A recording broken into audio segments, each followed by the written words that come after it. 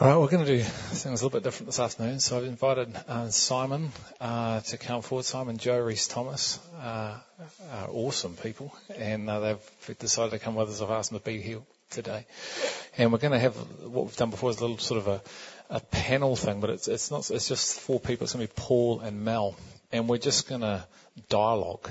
And God's just dropped something on my spirit right now. And what happens is on Thursday mornings, Simon, myself, Kirk and Ryan, who is part of Northern Hills Fellowship, we get together on a Thursday morning here and we just pray and we dialogue and we just bring whatever's on our heart. And all of a sudden there's a lot of pieces on the table and it's awesome. And it just goes somewhere. And I just felt when we were planning this, the Holy Spirit said to me, I want you to do that. I want you to just do what you do there and just let people listen. And so there's no set theme. We're just going to dialogue, and as he speaks, we'll speak. And what I find on Thursday, I think Simon agrees, is it activates things. So there are things that you don't necessarily even know, and they just start coming out. And so there's not going to be like a topic. There's no 1, 2, 3 points. We're just going to speak and believe he's going to speak through us. And so I just encourage you to hear what he's saying and allow him to speak to you. So Mel, come forward, Paul and Simon. And the mics are all on, guys, so just grab your mic and...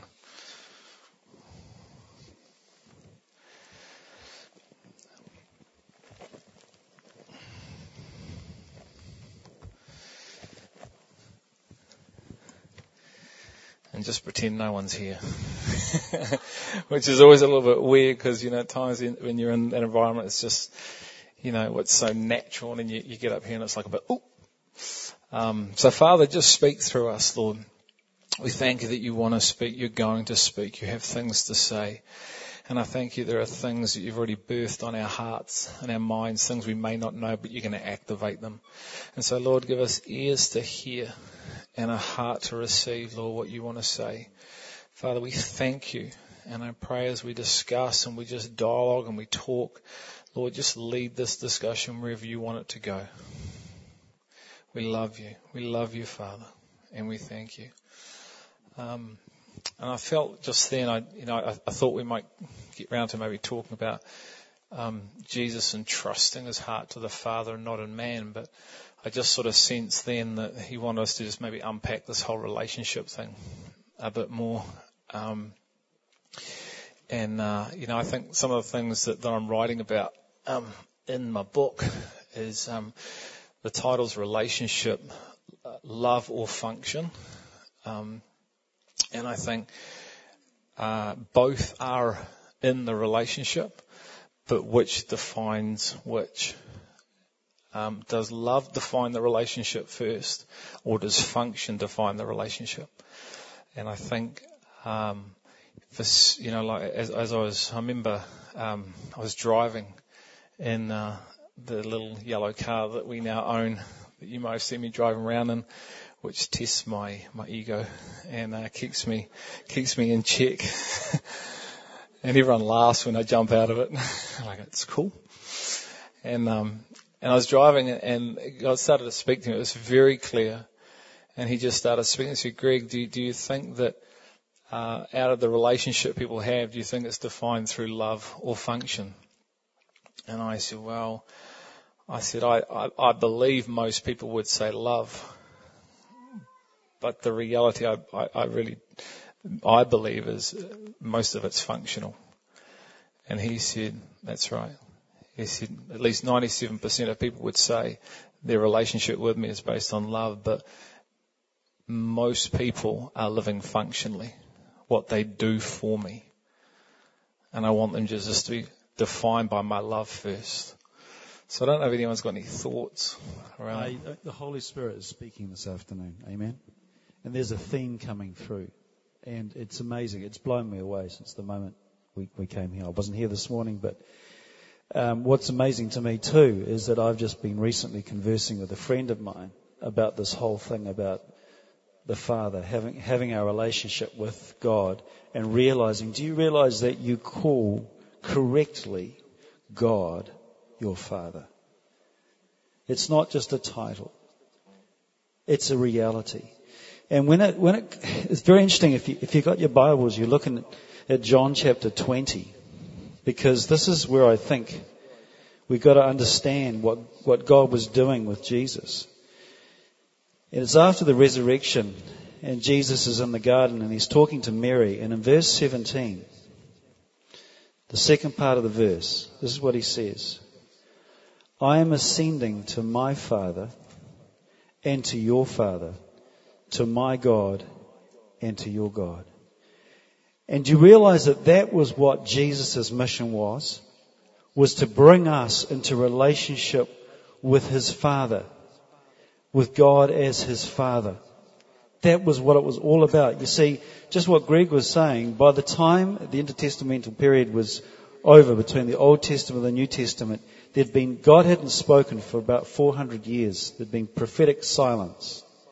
And then you get the book of Matthew, and God speaks, and he brings his Son. And his Son says, I want you to stop living for me out of function, out of religious fervor, and I want you to enter into relationship. Amen? And I really believe God wants to restore. That's been lost, I think, in the church a lot. Today we've become very liturgical. We've become, clergy, laity, all that stuff.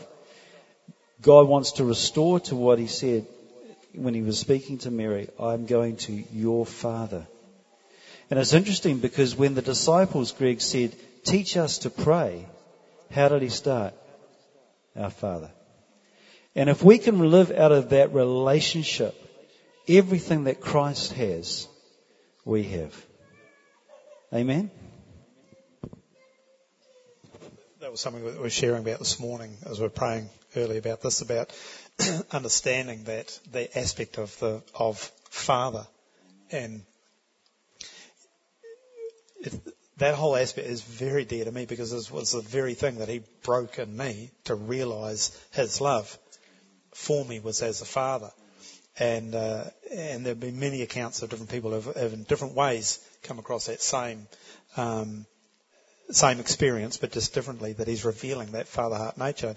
And in the Old Testament, it does talk about God as a father, but it doesn't ever seem to appear to be a living reality in a relationship sense. It was some sort of authority type figure and sort of bit distance, and then Jesus becomes this living example, a testimony of a son living in relationship and in intimacy with Father. And then I just love that he says our. He didn't say my Father, and by the way, you guys get the hook on my shirt tails. It's our Father, and I've never seen that before. It says to your Father. And so as we were dialoguing this morning, I realised we often then come into this understanding. We say, my Father, and even that intimate heartbeat of Dad. I've never called my father Father. I called him Dad. And there was that intimate relationship with him that I expressed to him as Dad. So it kind of feels a bit odd to me talking to God as Father, because that was never the experience of my intimate relationship was Dad. But it's one thing to address God as Father. It was another thing for me to grab hold of the understanding that he is now turning around and looks at me. And 2:00 this morning, he woke me up and he spoke and he said, Son. And that was just ringing in my ears. You're calling me son. It's one thing for me to call you Father. It's another thing for God to be calling me Son. I want to share with you. Come with me. I think it's just powerful coming into a greater understanding now of what it means to be a son, as Christ was the first fruits, or the firstborn of many sons. I think it's interesting. I was sharing with Natasha. We ran into each other at where was it? Subway. Thank you. And we were just talking about this whole thing, this father thing, and I think there's many ways in which the Bible describes God. There's Lord, there's King, and yet Jesus pretty much all the time uses the word Father as the name he would give God. And there's something about that. And I actually personally think there's such an intimacy through the revelation of God as Father. Even though He is one, there's something about that I know builds an absolute assurance of Him, and a certainty, and because words like King still can have, if it's an unrenewed, is like, I bow down to you're the King, you're reigning, and there's a gap between me and you. Lord's the same. Even friend can be sort of like, oh, you're my bud, But a father, I think, encapsulates the fullness of who He is. And that's why I was saying before, and I didn't unpack it so much, but as a father, and as the creative Father, He has this promise rather than a problem. He has a promise that He wants to share with His children, rather than a problem that needs fixing. And I think, as I've said before, in this whole relationship, we are so naturally wired to look for the promise. Like in the garden. It's like Jesus is with Adam, and He says, you can have, the first words He says, you can have all these trees, you can partake from all of these trees. There's only one that you've got to worry about. I reckon if that been me, I would have done this. Focus on the one, watch out for the one. And we miss the promise, because that's our natural wiring. And that's why I believe when He was talking to me in the car, He was saying, we're naturally wired for function. What do you want me to do? Rather, who do you want me to become? And unfortunately, and this is where ultimately I believe we have to take account as His people, as a leader. And I was, and we haven't got time today, but this whole commandment commission, God is unpacking. Why do you think the commandment is first? Because it defines the relationship from love. And yet the commission is the thing that you'll hear preached the most in a community. It's functional, but it's not first, it's second. The commandment. What is it about the commandment that realigns everything and restores us back to the Father? And then from there, we move. I don't know if anyone wants to jump on that.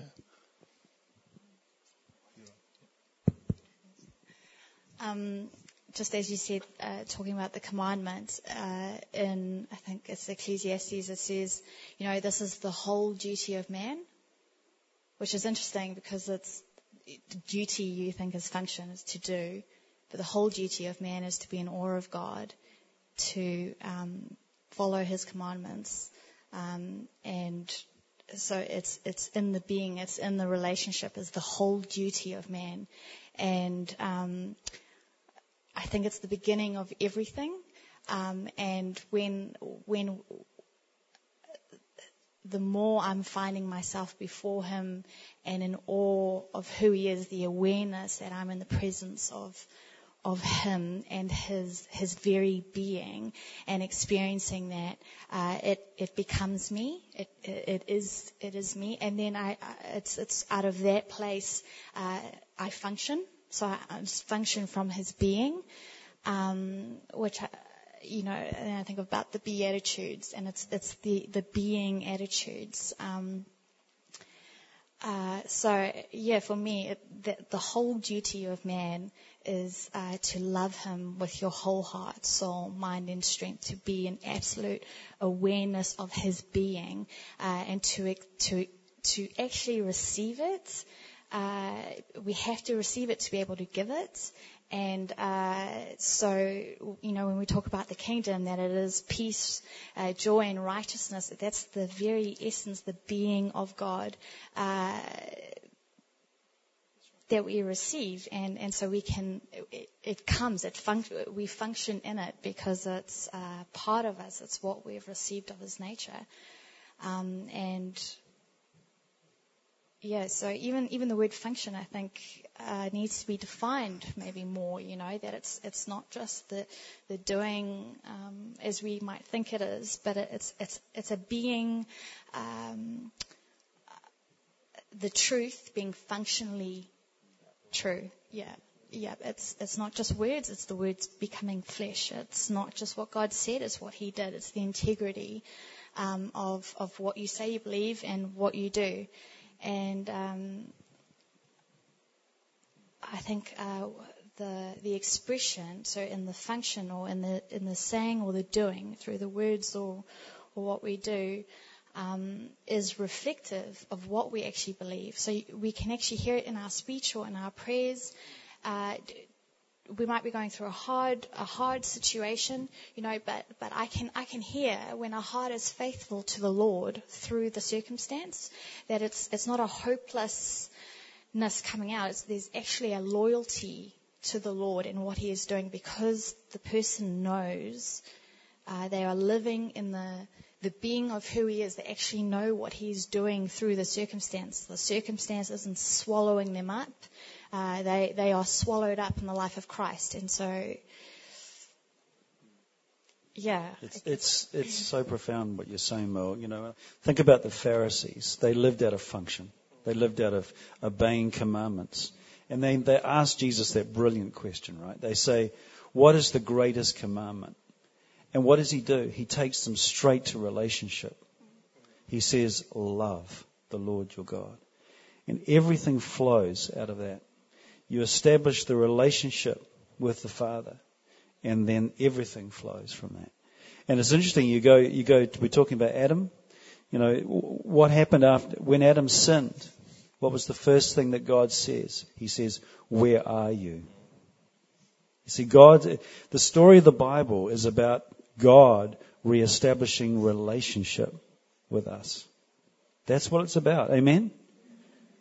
And we try and turn it constantly into religion, into doing things to please Him. But that's not what it's about. It's about loving Him. It's about relationship with Him. Out of that, I live for Him. Because I can't live for Him unless I'm in relationship with Him. And you see in John it says, Jesus says, abide in me. Because unless you abide in me, you cannot bear fruit. It's relationship.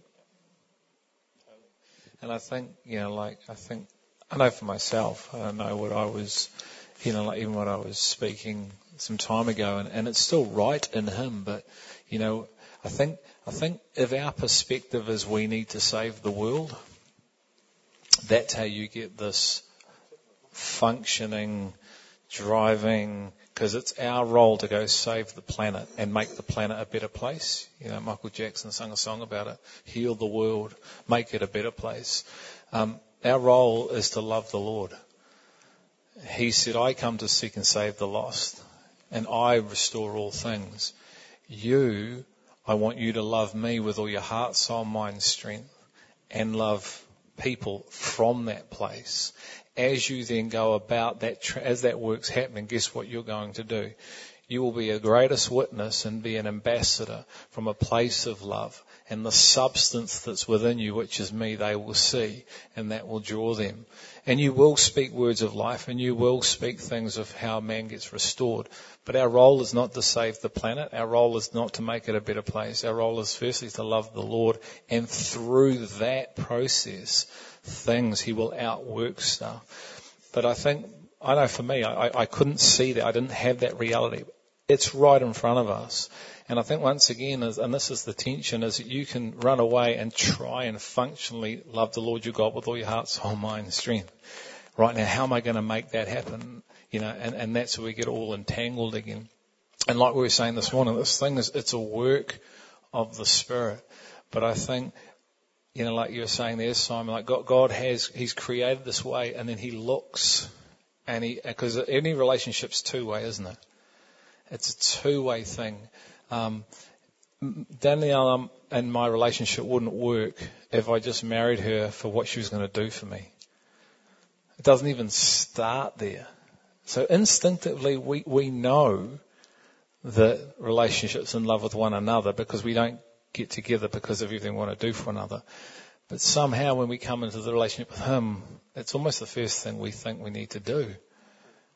And yet it's not what we demonstrate in any other relationship. And I remember him showing me that some time ago. I said, did you have kids so they could just do things for you, Greg? Mow the lawns, go to shopping, feed the dog? No. Why did you have them? Because I wanted to share my life with them. I wanted to be in love and to share things and to see them grow and develop to the fullness. You see, well, I am no different. And so I think there's a major, as a whole, a major rewiring that needs to take place in the body of Christ, because, the sound is very much, we're going to go change the world. And the reality is, how much of us are being changed? So, it's really quite funny. It's like, this morning we talked about worry. And yet we're all going to worry, but at the same time there's another reality on offer. And so, we think, we've got to go and reach those guys, and God's going, actually, I just want to have a look and start right here with you. And as we work here, they'll see a light. And they will see a light as we go, because the relational aspect has been defined through my power and my spirit. And everything is centered and based around that. And that's certainly been my experience, and I love that scripture that you brought out about the prodigal son, or sons, because they're both actually in the same position. And from Adam, the time of sin, the very next thing that happens from Adam's perspective is driven out of fear, because the very next thing he says, well, where are you? Well, we hid because I'm afraid.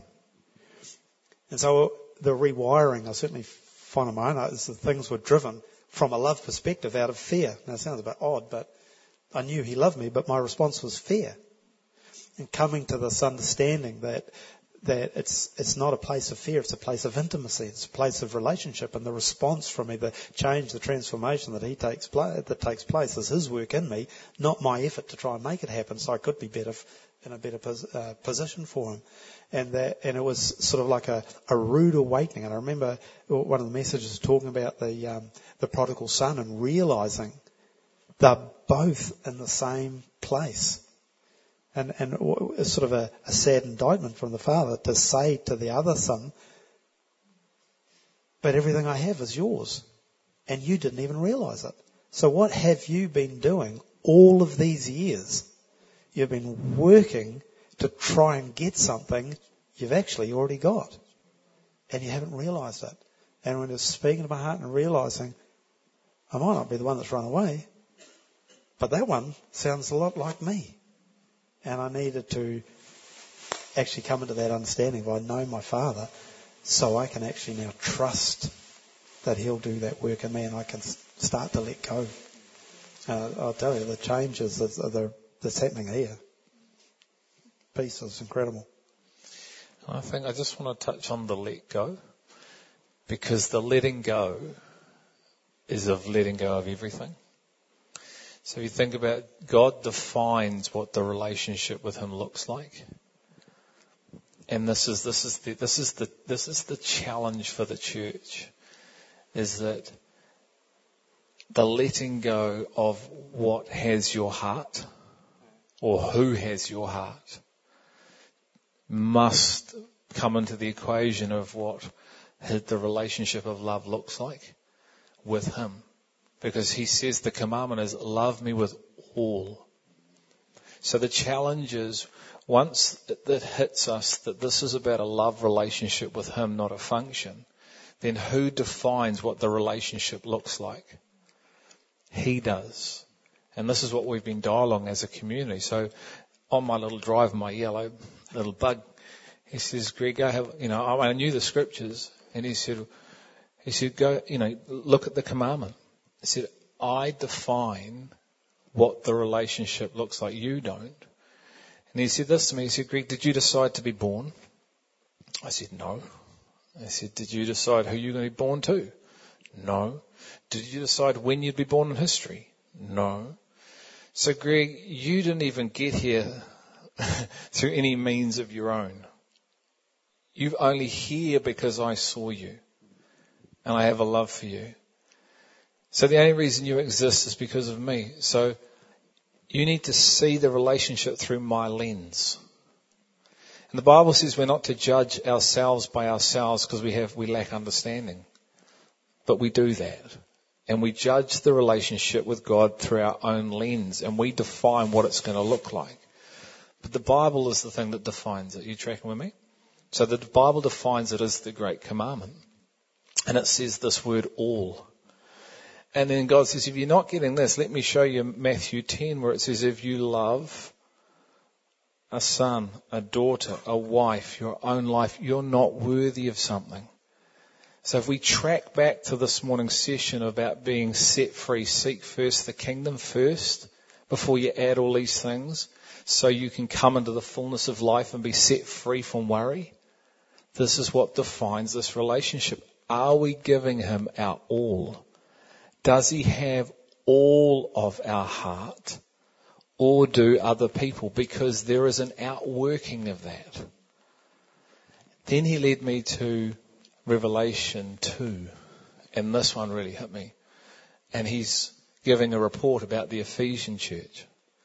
And he says, you're great in this area, that area, that area, that area. All the functional areas.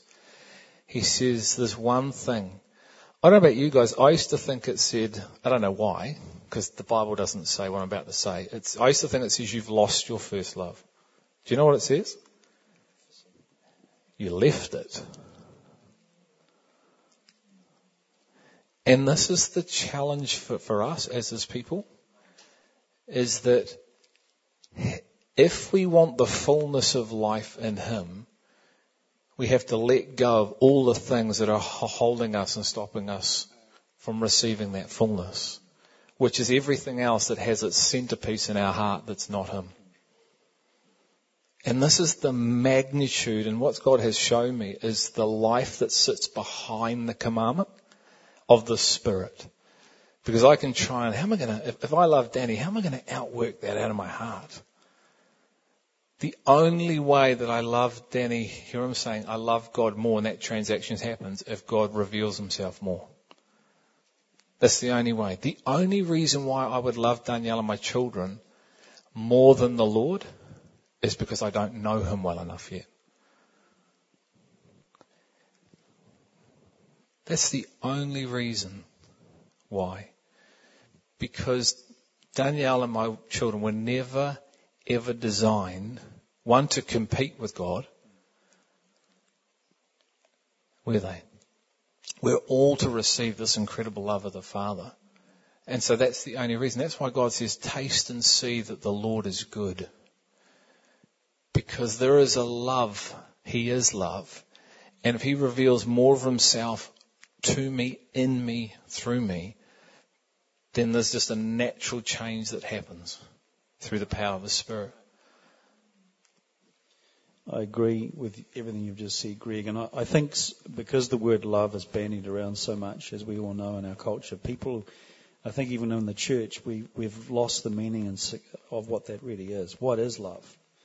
And I think about the greatest thing that was ever said of King David. You know, the greatest thing that was ever said of King David. It's recorded in the Old Testament. It's recorded in the New Testament. In Acts 13, it says this. After removing Saul, and that's an interesting, we can look at why he did that. And it relates to what you just said. He made David their king. God testified. Do you realize that? God testified concerning David. I have found David, son of Jesse, a man after my own heart. If you want to define what loving God is, that's it. In a practical sense, what did it mean? David was a man after God's own heart. And that's why when Samuel went into the house of Jesse and all the brothers lined up and they were burly and strong and there were soldiers fighting in King Saul's army, Samuel was even confused. He thought, is it this one? Is it that one? And he goes down the whole line. You know the story. And God says, no, it's not him. It's not him. And he's finished, he thinks. Because David's still out as a shepherd boy, out on the hills looking after the sheep, the man or the boy who has a heart after the heart of God. And he says, bring him in. We're not going to do anything until you brought him in. And as soon as he walks in, the Holy Spirit says, that's the one.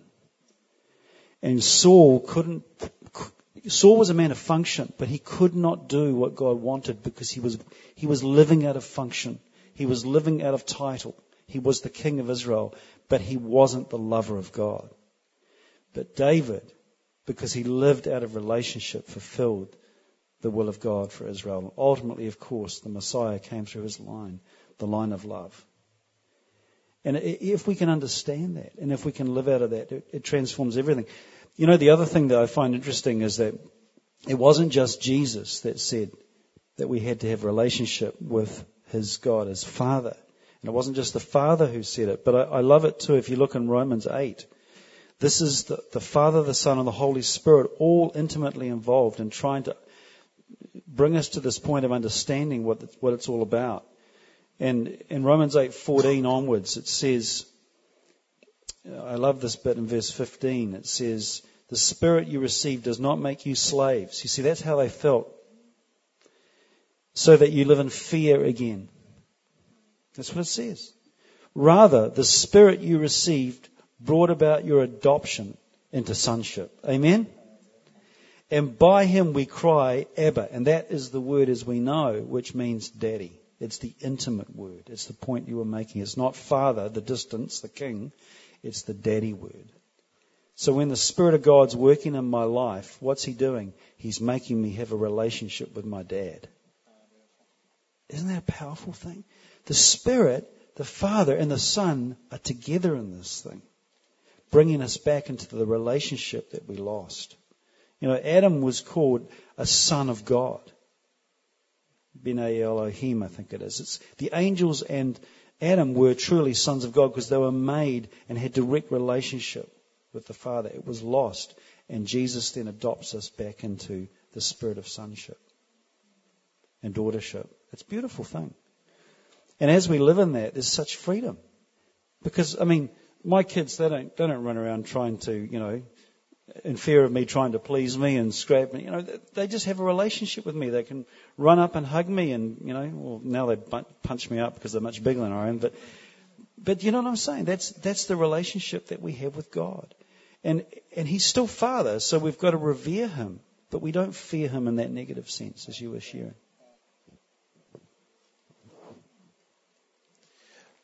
I think, what are you, some of the things that, you know, if you find yourself in your relationship is defined by function, I think it can be incredibly scary because the transaction of function to love, there needs to be a letting go of something. And I think our identity can be in what we do.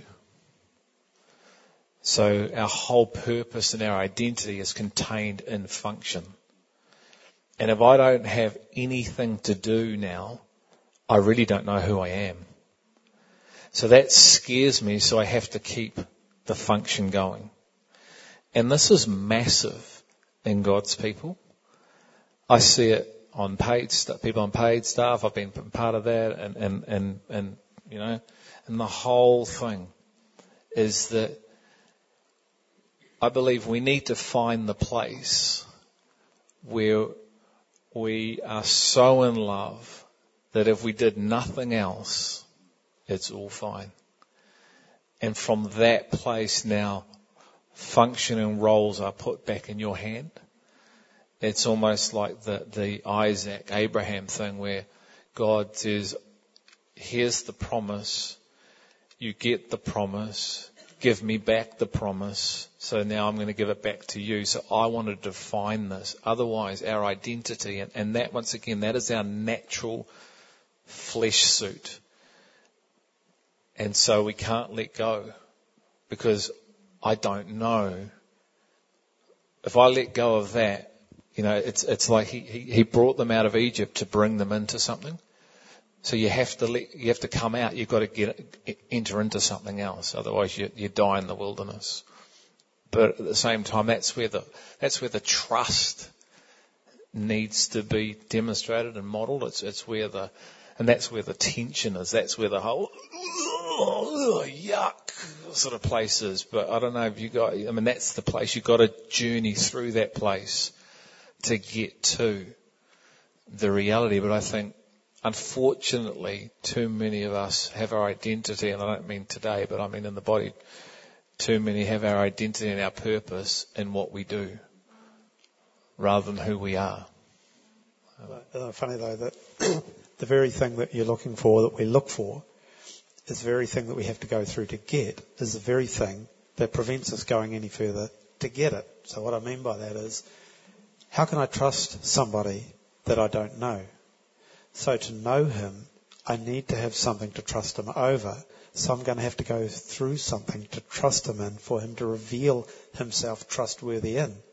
However, in the trusting, I don't like it, so I pull back.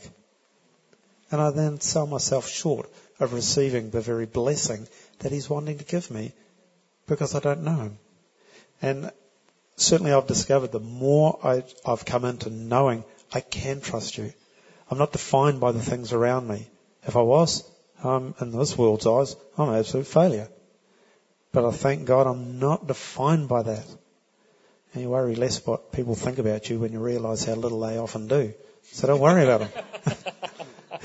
I worry about what he thinks about me. And I know him. I've grown to know him more and more as an absolute loving Father. So much so in my prayers now, I'm thankful for the things that you withhold from me. Because I realise the very things I might be chasing and praying for, however earnestly and righteously in my eyes, he knows that that's not good for me. And I can rest in that and continue to pursue him. And through the experiences, the things that I've walked through, that he's put me through, or that the stuff of life comes across and that I walk through in him, he's shown himself faithful. So I can trust him more and more as I keep going.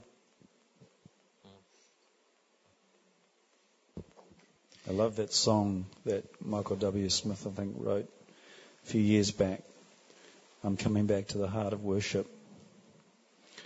And we all know it, but he really crystallized something there, I think. From a guy who's been so successful in writing so much music and seeing so many people all around the world, sing worship songs to the Lord. He says, when the music fades and all is stripped away, and I simply come longing just to bring something that's of worth that will bless your heart. I bring you more than a song, because a song in itself is not what you've required. You search much deeper within, through the way things appear. You're looking into my heart. I'm coming back to the heart of worship, and it's all about you. It's all about you, Jesus. I'm sorry, Lord, for the thing. I've made it. And we have made worship sometimes as it's a performance, We've got to be careful about that. When it's all about you, it's all about you, Jesus. And that's it, isn't it? It's, I think about my lovely wife, Jo, I went to win her heart. That's why we ended up getting married. Fortunately, I won it and nobody else did. But I've still got to pursue her heart every day. If we're going to have a viable, living, growing relationship, it's a dynamic thing. And you know what you shared about the letter to the Ephesians. So the problem is that the dynamism in their relationship had been lost. It was once, but they forsook it. They left it. And if you do that in your marriage, what's going to happen to your marriage? Dead. You have to romance your wife, your husband, every day of your life. Now, when you go to the front of that church and you make those vows, legally you are married.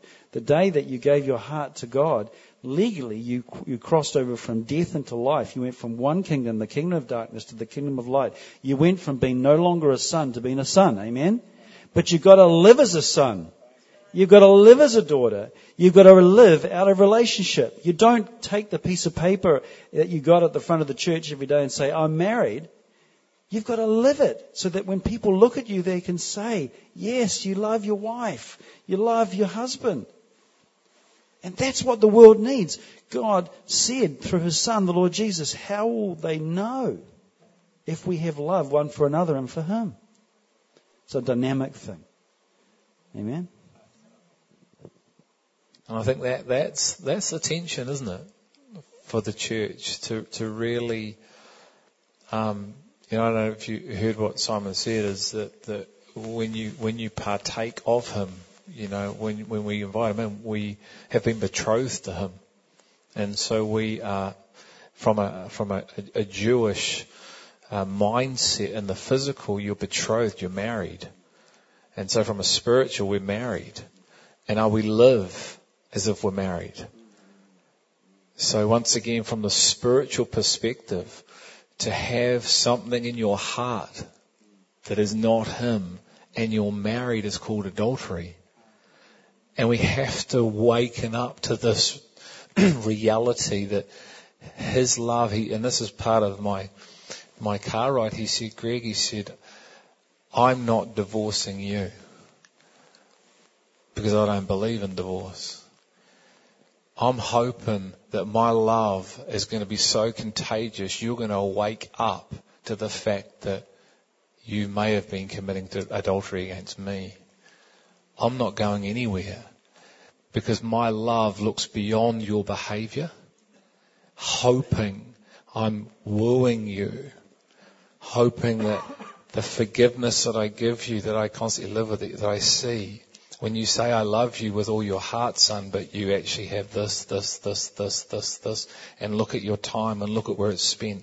And I'm showing you or I'm saying things to you that you don't yet know, and there doesn't seem to be a drawing towards it. It's like, oh yeah, whatever. See, if Danielle said to me, Greg, do you want to know more about me? And I said, no, I'm happy with what I got. But Greg, I've got so much more that you don't know. That's fine, babe. I don't really care. Because I've got all this on the go. Then how much do I really love her? And this is the tension that we have to wrestle with this tension. We have to wrestle with the scriptures that actually define a reality. And we can't look through our lens and go, I'm okay. My mum, she would have told you up until 6 months ago she loved my dad. I love God with all her heart. Until God showed her that, no, you actually loved Alan more. And this is the dynamic, as it can only come through revelation. It can only come through the intimacy. It can only come as we pursue, and he starts to show you his love. And sometimes, not always, because this is a process of maturity, isn't it?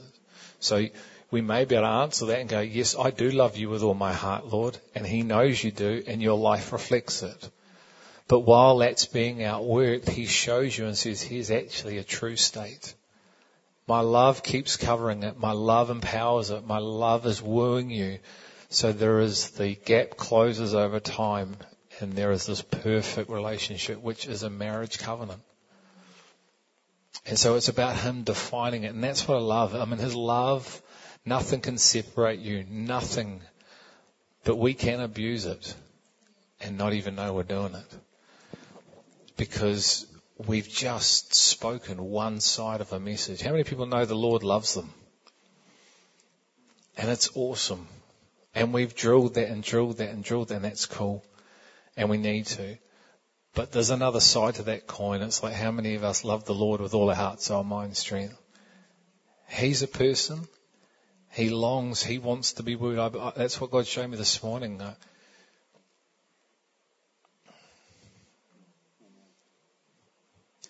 It was like, son, I listen and I see, and I love it. I love it when you love me. I love it when you love me back.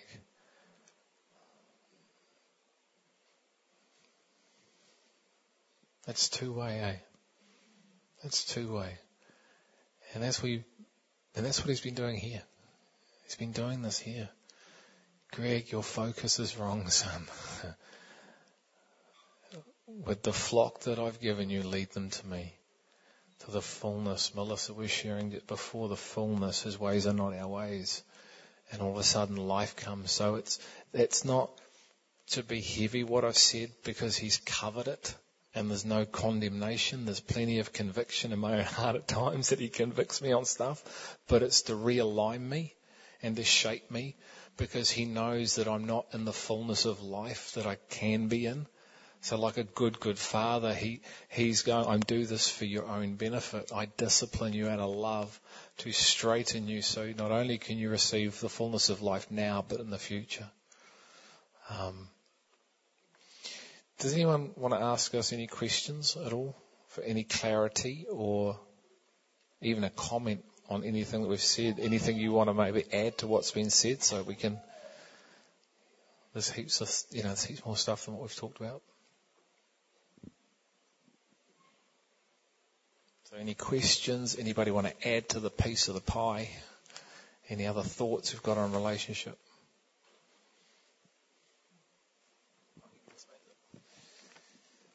Maybe just throw this around if we want to talk. Just an aspect of the Father, of Abba Father, that he's sort of been showing me more recently, is also of him being the source of everything as well. And so just as we receive the things of life and of this world that we're in, that it's actually, he's been convicting me to actually acknowledge that that all comes from him first and to take it to him first before anything else. And so it's just, another aspect of him other than just the daddy side.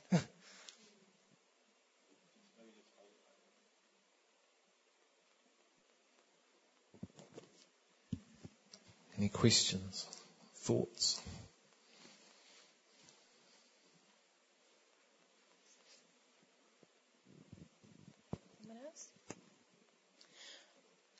Yeah, the relationship thing is really playing on my heart right now, and the intimacy thing with the Lord, because in the process of my walk with Him, He's everything has been revealed to me about that relationship right here in this building, and even though we say the physical environment is not that important, but I think we should keep that in mind anyway. It is a spiritual journey.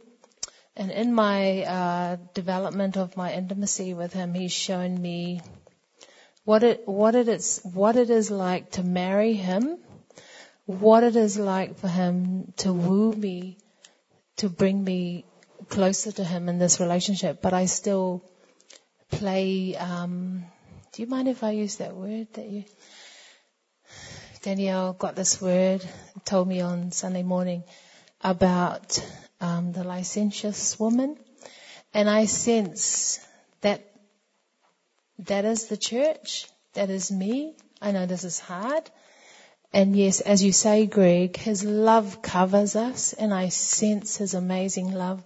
I woke up this morning to the beat of His heart, getting me up to come and pray, and Him telling me how we're not alone, how much He loves us, da-da-da-da.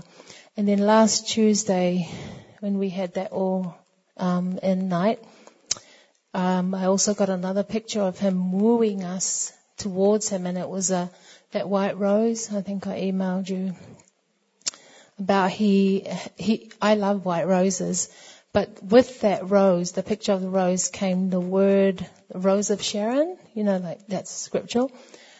And what He was doing was, He would put out a rose and then He would kind of like hide it away as if He's still trying to woo us.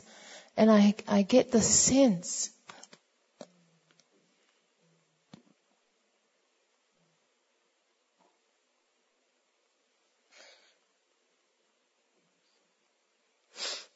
I don't know if it's just me, but He said to me a while ago that what is happening to me is what happens to the church. So because I'm a part of it, it's a part of me.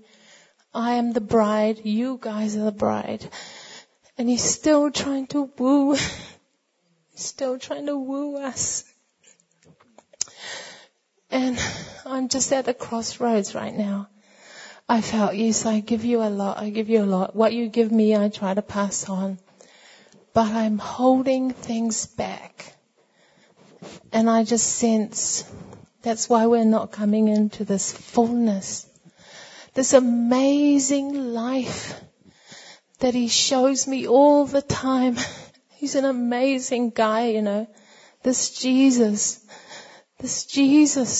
he's the most amazing guy I've ever met. And I still allow other stuff to get in the way.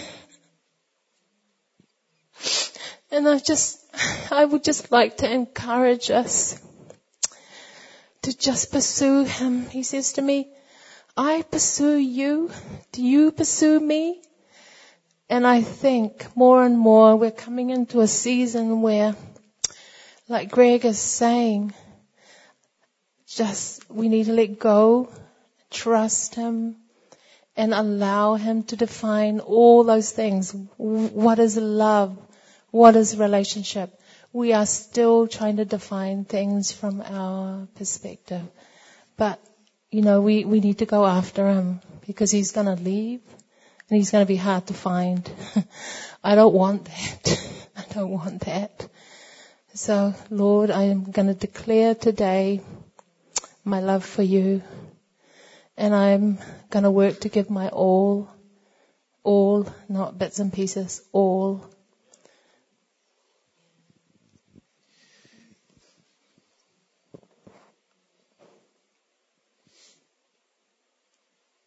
I think there's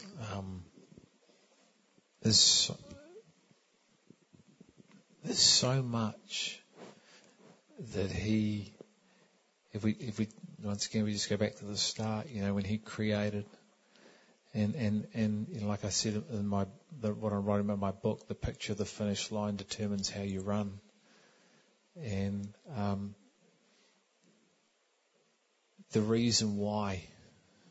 You know, why, and us. The Bible says that, you know, God, it's the glory of God to conceal a matter.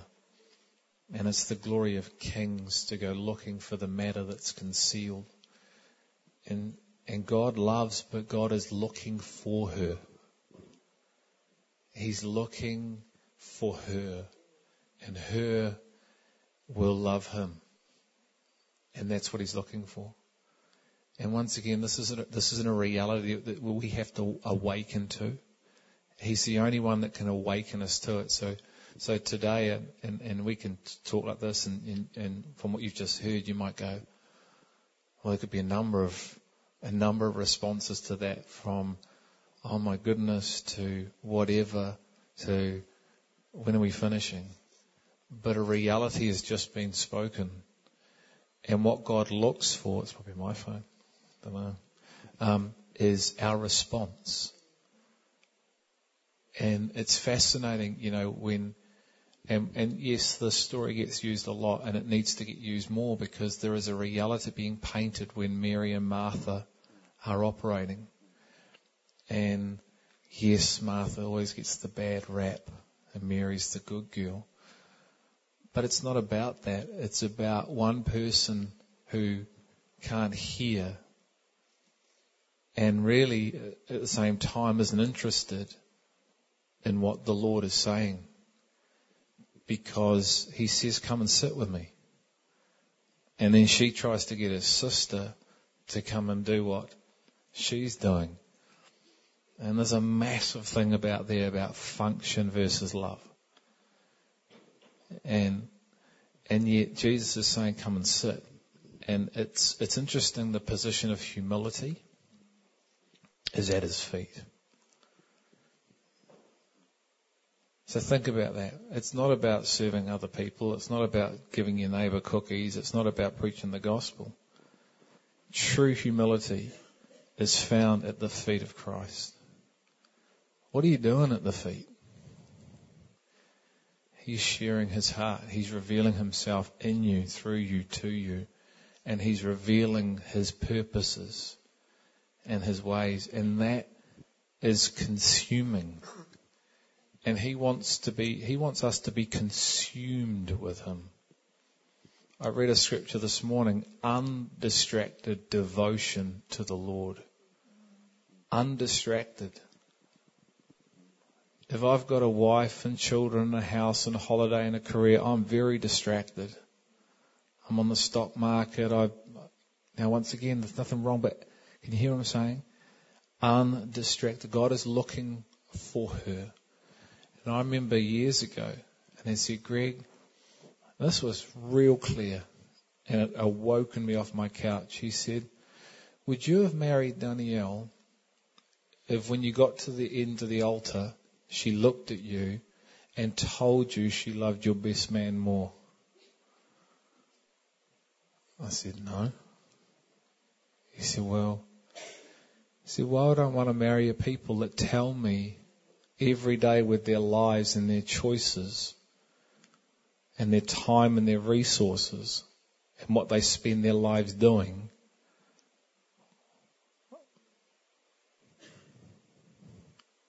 the Bible's clear. There is 5 foolish virgins and there are 5 wise ones. And the 5 foolish don't enter into something because they were foolish. Their love is still the same, isn't it? But there's a consequence. There are consequences for actions. And I've been awakened to this reality, and I wasn't 6 years ago. So I understand and I get, whatever. I get that. I used to do it. I get it. I get the fact that what I know and I love is more important than God. I get it. Put my hand up. But today, again, we're hearing of a reality, because I know for me, God shifted that as I actually decided I was going to seek out what I was hearing. So today I would ask you to seek out what you've just heard. Don't write it off. Don't go, oh yeah, for another day. Seek Him while you still can. Seek Him while today is the day, for today is salvation. And I promise you, once He reveals more of Himself to you and the lights go on, it's like you're found partaking, you're found more. And I've seen this, and I've shared this even with Danny. You know, like she beats me upstairs now. I've watched my wife over the last 2 or 3 years, what she was hearing. You know, there was a fight in our house for it. I'm sick of hearing about this stuff. I'm sick of it. And I'm going, it's Him. You don't know what you're saying. You're sick of Him. And I'm sick of it. And then I watch my wife surrender and submit and repent and break. And then I saw the floodgates open to the point now where she beats me upstairs and she's got the anointed spot in the house. So she'll get her face licked as well by the dog, because the dog's there as well. And I've seen a transition and a shift in my wife. It's real, it's tangible, it's for all of us. It's just whether we want it or not. And it's cool. On one aspect, I get the tension of not today, you know, because the All Blacks are playing and, oh, that's going to be awesome. And then it'll be another game and then it'll be another thing. And my kids are this and my kids are that. And life goes on, like I said this morning, and we will get enveloped by life. Or we can pursue Him more, receive more of Him, and He will define all that stuff. Because it's not just for now, guys, it's for the future. There are things in the future, there are promises that God wants, and He's looking for her, and that she will receive. And it's for all. That's what's amazing. It is for all. So, I don't know if we've got any more thoughts or comments or... No, I was just saying, as Vera was sharing, that how God outworks us for us is incredible. And you spoke about it before, about that His grace covers while we're having this outwork within our lives. You know, the whole issue is, well, I can't be good enough. Exactly. So my grace covers you while I outwork within you. The position for us to be, is, as you say, is at His feet. So I can come humbly before Him. Once I know you as my Father, as my Lord, as a lover of my soul, do I believe what these words are saying? I'm simply going to trust and believe them and come to you. And knowing, the word says that there is therefore now no condemnation for those in Christ Jesus. So I can come to him in my state as I am, knowing that there is no condemnation, not because of me, but because of him, so I can come. That's the very problem. So that I can come, and his grace is sufficient.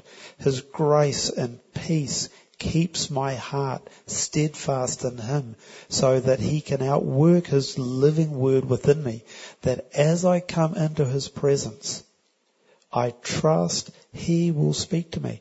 Now when he speaks, it's conviction that comes, not condemnation. Condemnation has no life in it. And there is no condemnation in life in him.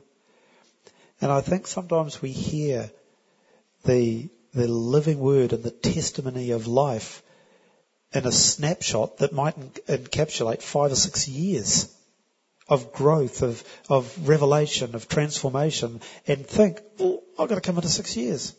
Good. Very good. And it's like, well, yeah, you do, but it took 6 years to get there. Now, unless God happens to arrest us and it's all done like that, we go through this. And we even look, I spoke a few Sundays back about coming into the promised land, and he spoke to them and said, you're not going to get the whole lot all at once. If you do, it'll kill you. So I've got to do it stage by stage for your benefit. And I think it is, I guess it's more this understanding of realizing and praying, thank you, Lord, for what you've been withholding from me. Because had I had that years ago, I guarantee you now that would have killed me. It might have been the blessing of God to heal the world and do all the rest. But focused on me, it'll kill me. For his glory, it brings him glory, not me. And so allowing him to work and to say, Lord, I trust that you will bring conviction to my heart.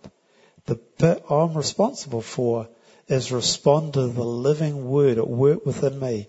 Christ, sharper than any two-edged sword, alive and active, living within me, separating between the soul and the spirit, that I'm now able to make a choice. Do I respond in the flesh, the soul, or do I respond in the spirit, having received revelation from him on what he's sharing here, and then step in the spirit. Bit by bit. I think it's why he says line upon line, precept upon precept, bit by bit. We certainly don't expect it of our children in the physical. You're born, well, get up and run, for goodness sake, go mow the lawns. It takes some time before you get the kids to do that. Yeah, it would be crazy. You just wouldn't expect it. So why would I expect that for me? Or for you? Would I not have the same grace for you that God has got for me? 30 years to plus of walking with him to get to here. So the same grace he extends to each one of us. And I trust that when you bring conviction to my heart, my response will be to step towards you, not to run away from you. Amen. Just as you're speaking the words, his love, his grace, it covers us, and his love penetrates us. And his truth, like you said, the sword, it separates. And I often have found that his love, it tests the heart. That's what love does. And it separates. And the more we are loyal to Christ, the more we are separated from other things. And so separation is almost, it happens as we draw and become closer in oneness with him. And I guess what came to mind was Solomon. He asked for, he says, Lord, you've given me your great people. It's your people, and I ask for your wisdom so I can govern over them righteously and right. And he was tested when 2 women came to him. And we probably know the story about they both had two children, and at night the one mother had rolled over and killed her son. And what she did was she went and replaced the child, the dead child, with the living child. And so the mum, she had woken up and found not her child, but she thought it was her child, was dead. And so they're accusing each other in the household. No one else is there. It's just them. So no one can testify.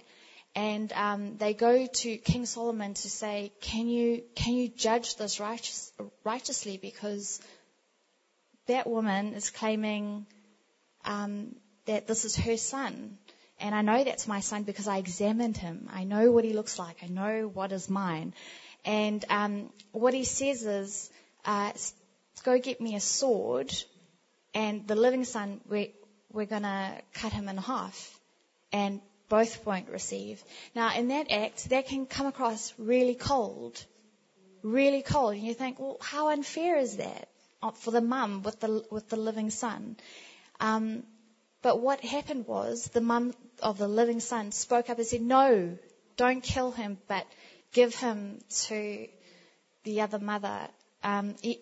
Give my son away. That's that love. It's the testing of the hearts. The one states, because the other mum that had the son that actually died and she knew it, said, that's a great idea. I've lost, she must lose. And that's a state of heart. And that's what he tests. And that's what love does. And I think that is the beauty of righteous governance, is to test the heart. And I believe that's what we've allowed at the Rock, what leadership our leaders, our elders have led us into. They have allowed the questions of the Lord to test our hearts, to separate, to allow His love to penetrate us in such a way that our state is revealed, and His grace, hallelujah, covers us through this process. And so I'm thankful every day for our elders and for our leaders to love the Lord and allow Him to righteously govern us, that we would be tested to the core, and to allow the separating to happen, to be cut off from the world, to be holy unto Him. So thank you. And I encourage us all to pray for our leaders every day, to lift them before the Lord and thank the Lord for giving us a leadership that care for our salvation as if it's their own, because it is the most important thing, isn't it? Life begins with Him and it will end with Him. It starts with Him, and we will stand before Him on our, just ourselves. And so, yeah. Can I say one thing off the end of that, and that'd be my final thing? Because I tell you what you've just said is just so crucial, Mel. It's in 2 Timothy 3. It says this, that the Holy Spirit warned through the Apostle Paul about what the last days would look like. Okay. And in 2 Timothy 3, he says this: people will be lovers of themselves. Get that? Lovers of pleasure rather than lovers of God. And I want to issue a warning today. We're living in a world that's never been more hedonistic, never been more egocentric than right now. Never been more consumer-minded, me-minded than right now. That's what's been drummed into you every day, every time you turn on the television, every time you read a magazine. Your friends, the whole culture we're living in is about you receiving more and more. Let me issue you a warning coming off the back of that. When you come into this place, don't you ever dare to come in to receive. I know you want to receive. God knows that too. And He will be faithful and you will receive. But come, as David said, when he went to the temple, he never wanted to go with an empty hand. He wanted to go to give. Amen? And I'll tell you what, my brother and I were talking about this just yesterday. And we were saying, why is it that sometimes in a worship service you can feel it just go flat?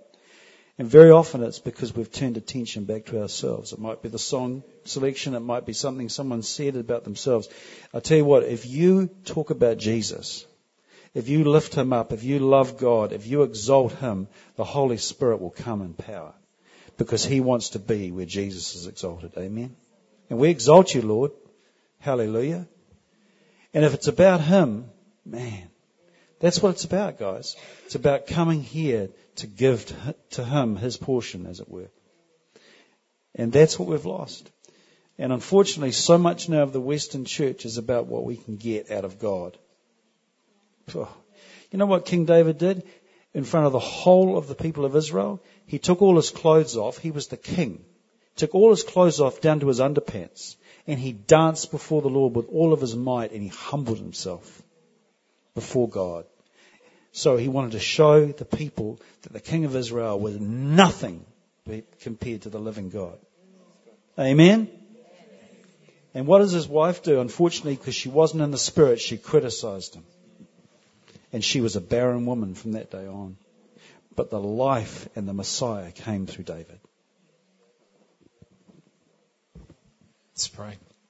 Father, I thank you for this afternoon. I thank you for this word that's going forth, your word, Lord. And I thank you that there is an openness here and a willingness to be able to, because this is a testimony of the work that you're doing in us.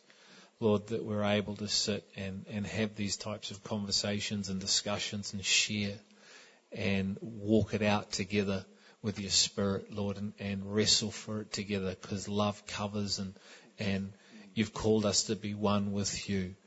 And you are building your church, and you're building her authentically. You're building her through the power of your Spirit. You're building her your way.